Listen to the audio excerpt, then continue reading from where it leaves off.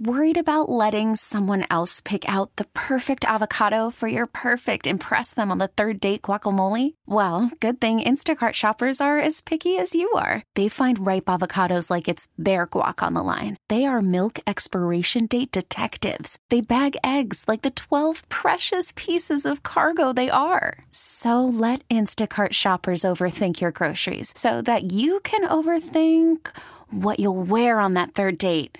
Download the Instacart app to get free delivery on your first 3 orders while supplies last. Minimum $10 per order. Additional terms apply. I'm Sandra, and I'm just the professional your small business was looking for. But you didn't hire me because you didn't use LinkedIn Jobs. LinkedIn has professionals you can't find anywhere else, including those who aren't actively looking for a new job, but might be open to the perfect role, like me. In a given month, over 70% of LinkedIn users don't visit other leading job sites. So if you're not looking on LinkedIn, you'll miss out on great candidates like Sandra. Start hiring professionals like a professional. Post your free job on linkedin.com/recommend today. Blessed greetings and love, Jah D. Welcome to Bob Radio. How you doing? Up, Brother Carlos. Give thanks for the link. Give thanks. Yeah, How's man. everything with you? Yeah, man. Well, Jah D is a bass player for Zionite Kings. He's toured the world with all kinds of musicians that you know. Most notably, recently he's done a lot of work with Jah 9. And Zionite Kings have been producing music for many, many years. And we'll talk about Zionite Kings and Zion High Productions in a little bit. But Jah D, I wanted to talk to you about, and let our fans and listeners know, how did you get involved in music, and more specifically, how did you get involved in reggae music? How did you, is there a song that you heard that got you interested into it? Was your uncle playing records for you? You heard a neighbor playing some reggae music? How did you get involved with reggae music? Well, music, yeah, from a very young age. Like 7, I started playing violin.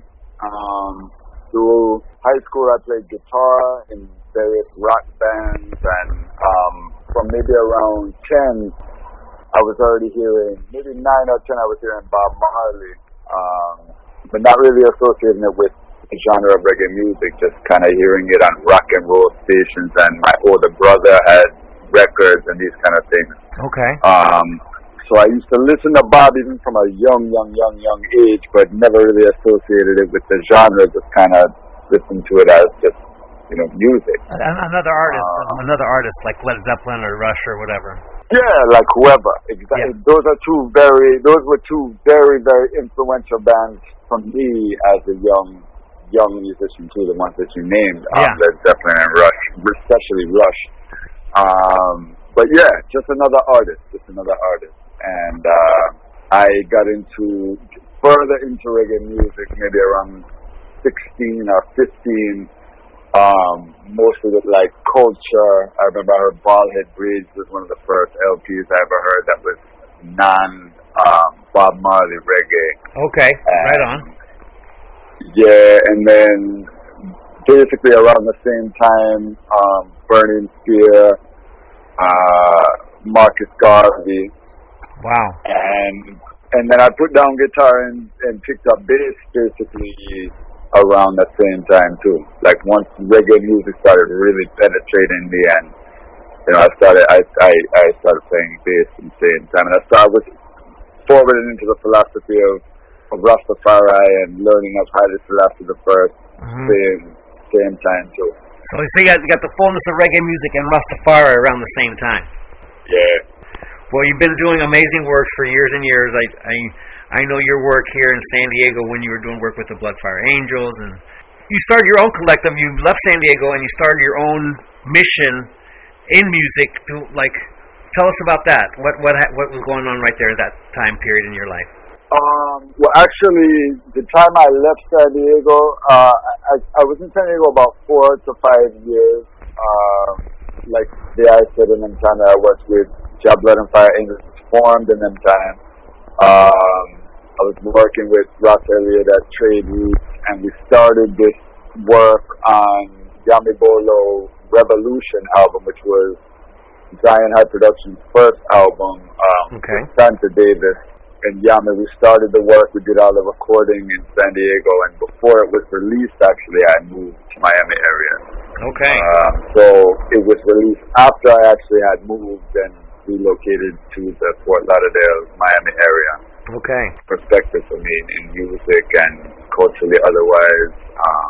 Yeah, because there's a heavy West Indian influence, way more so in South Florida than San Diego, way more. Much more. It's full of Rastafari people. We have Naya Bingi House, we have Bobo House that are functioning and keep, plenty of events all the time and regular Sabbath services. So I was very involved in that. You have a whole lot of reggae studios, recording studios around. One that I basically linked with immediately was Jam Hill Studio Work in Lauderhill. That was founded by the late great Gary Wong, who I worked with the whole time I was in Fort Lauderdale, and he actually died maybe 2 to 3 years ago. Sorry to hear that. Yeah, very great engineer. Awesome. So your Zionite, so you continued Zionite Kings and then Zionite Productions, and then when did Zionite Kings come into the picture? And tell us a bit about Zionite Kings as you do that. No problem. Now, Zionite Kings came into the picture around 2006, 2007. I moved to Florida in 2003. So Zionite Kings is Andrew Moonbane, who lives in New York, Boston area. And Lauren Chippy Alfred, who lives in St. Croix. Moon and I have been working together even while I was in San Diego. He went to school in Rhode Island, which is where I was born, along with my musical companion and Rastafari brethren, Jah Oil, in San Diego. And so Moon and I had been working together even before, as I was in San Diego. He had formed his label Luster Kings, I think, in around '99, and Zion High Productions, which is my and Ross Elliott's label, was formed in 2002. So I was doing work for him, playing bass on his original work for Luster Kings. And he and I worked together all the way through, basically from like '99 all the way up into the time when the two of I and I met Tippy in 2000. I think he met Tippy a little bit before me in New York, in around 2005. And then the three of I and I got together for like the first Zionite Kings recording session in St. Croix in 2006. He brought Moon and I to St. Croix, and we spent like a week with Vaughn from Midnight Akebeka, building rhythms, voicing tunes with Vaughn, and basically spent 7 to 9 days or so in the studio straight. Recording rhythms and working. That was the beginning of that.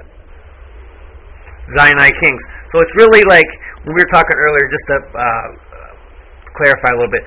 So Zionite Kings is basically 3 individual producers: Tippy, you, and Moon. And collectively, you guys work as Zionite Kings, but you all have all your individual projects, right? Exactly. Our individual projects and individual labels. Individual projects. Luster Kings.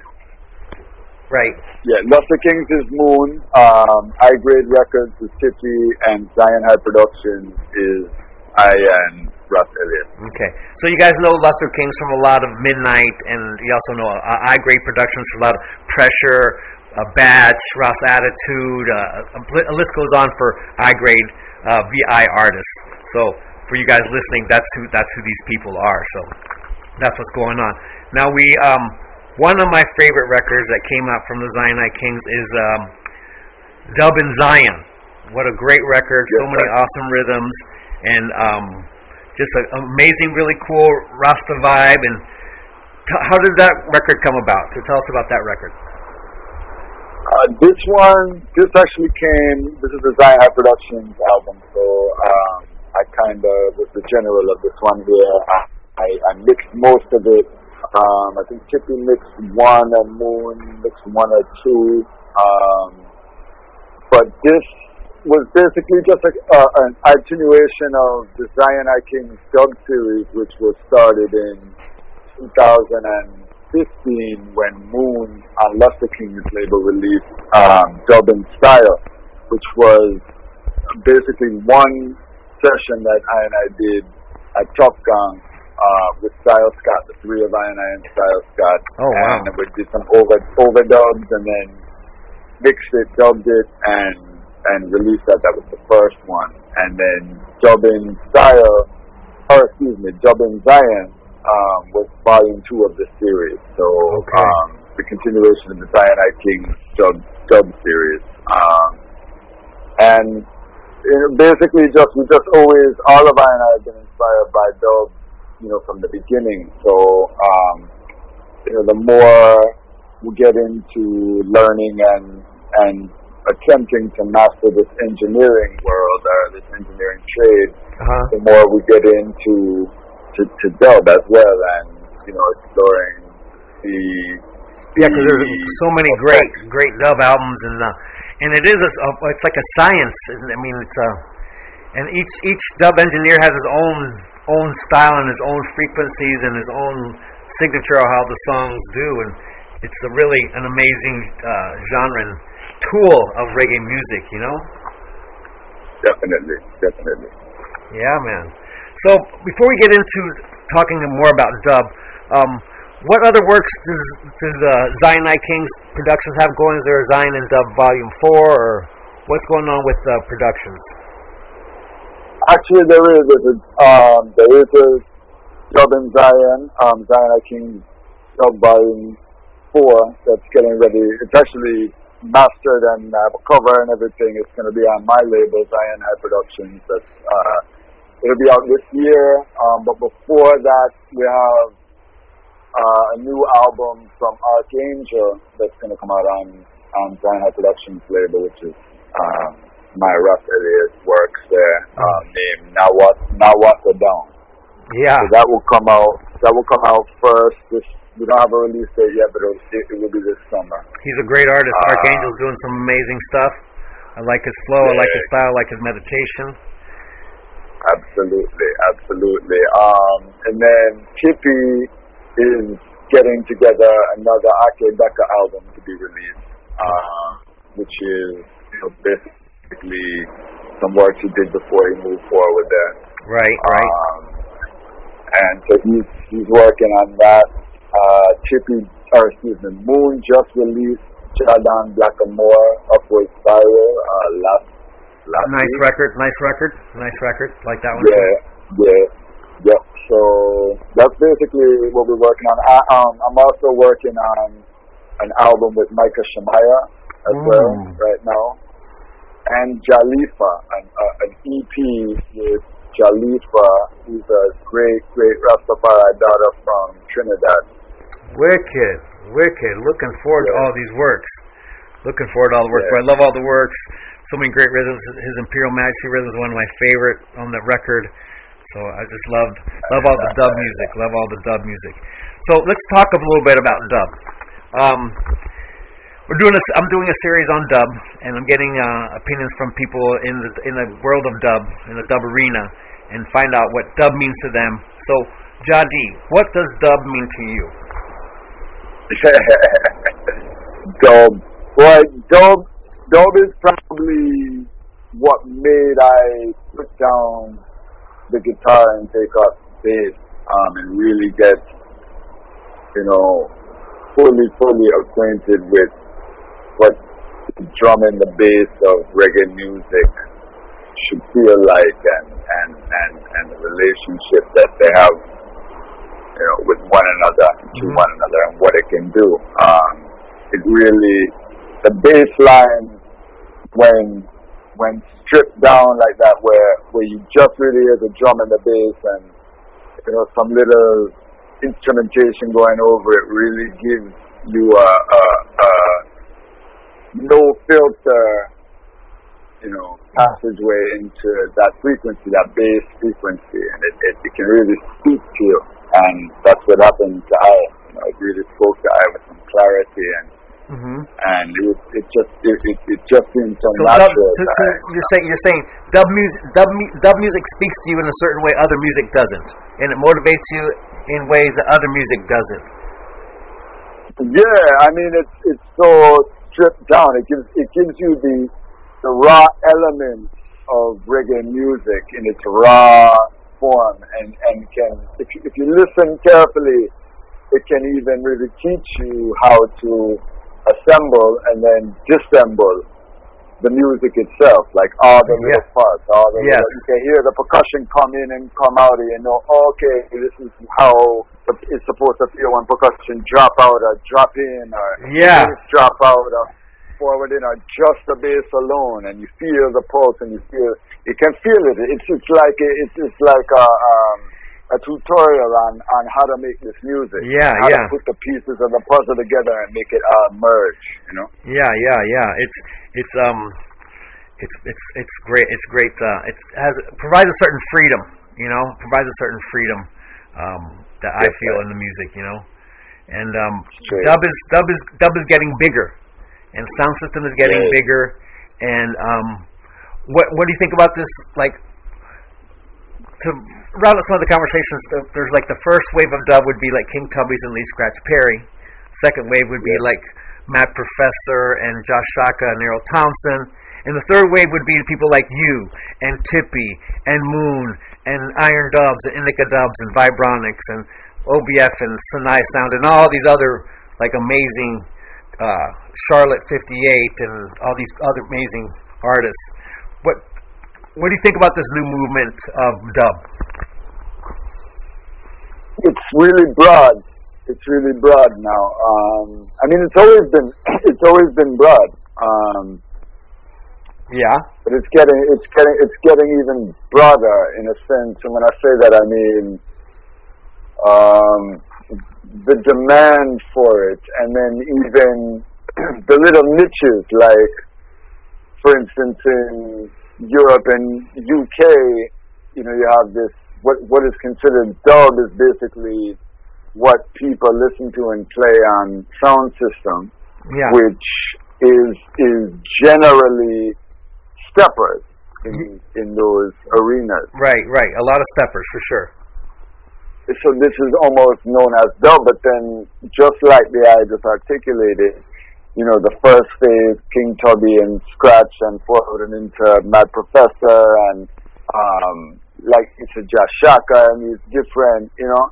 It's like, that's still dub. Those sounds that one drop, maybe non-steppers, or it may have steppers in it, but it's not necessarily confined to just steppers, or a digital drum beat. It may have a natural live drum beat. So and this is still dub in 2020. This is still considered dub, whether vintage or made yesterday. Right. So, that's why I'm saying it's very broad, because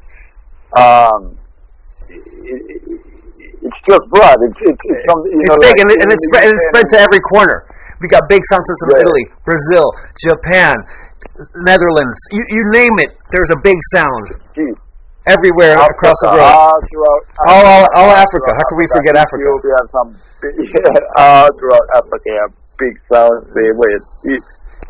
Big sound. So I think that's one of the things that we dabbled in it a little bit, and it's never really left the United States. But I think you're going to see a lot more custom-made sound systems and a lot more people playing their own sound systems in that style, UK dub style and old style Jah Love and Sturgaff style here in the United States.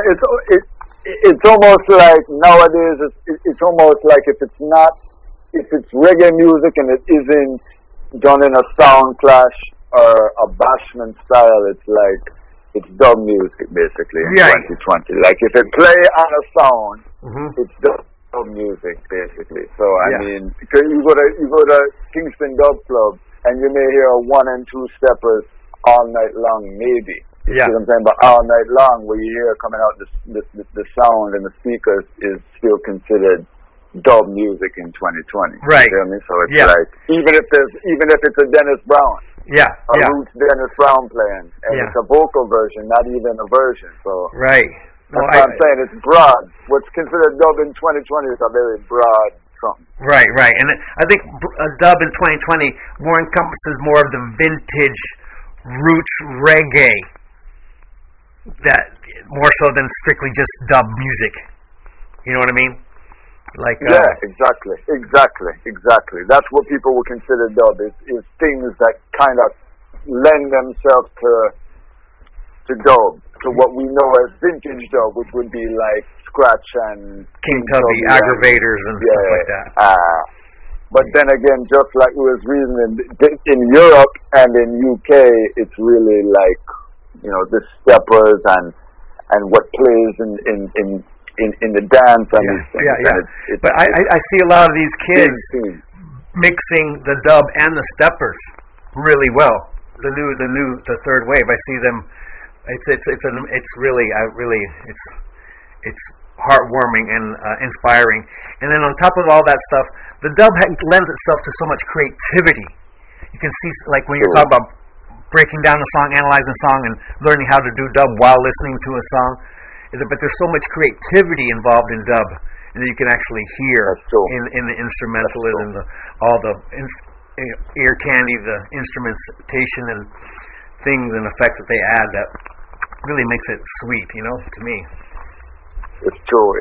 From effects to overdubs and choice, you know, like overdub choice of instruments, you know, people use indigenous instruments and all types of horns and strings and so real nice things can be done and give it some real different type of textures, you know. And then the effects, like we say, coupled with that, it's really it's a big word. It's a big wave, and it's coming here. And I'm so glad that you're part of it. You know, I'm going to be adding your music to my mixtapes. I'm doing a whole series of dub mixtapes, and your stuff is going to be on there. And foundation and culture music, and you know, I'm going to include your guys' stuff in there. And you know, I'm just glad that you're part of the scene, and I can't wait to see you on the road with John 9 and all these other amazing artists that you go on the road with, and keep on doing your music. And you know, thank you for all supporting reggae music and doing what you do as a real foundation Rasta man. You know, so thank you so much, man. All right. Yeah, give thanks for the call and give thanks for the encouragement, the consideration, and all the support and other things that you have been doing as well for reggae music over the years. Same way. We give thanks. I've been knowing you from ever since I've been in Trinity reggae. I've been doing that, and then I'm doing work for reggae music, so we'll give enough thanks. Yes, I. Well, it's nice to be in this fraternity and brotherhood of reggae music and Rastafari with you.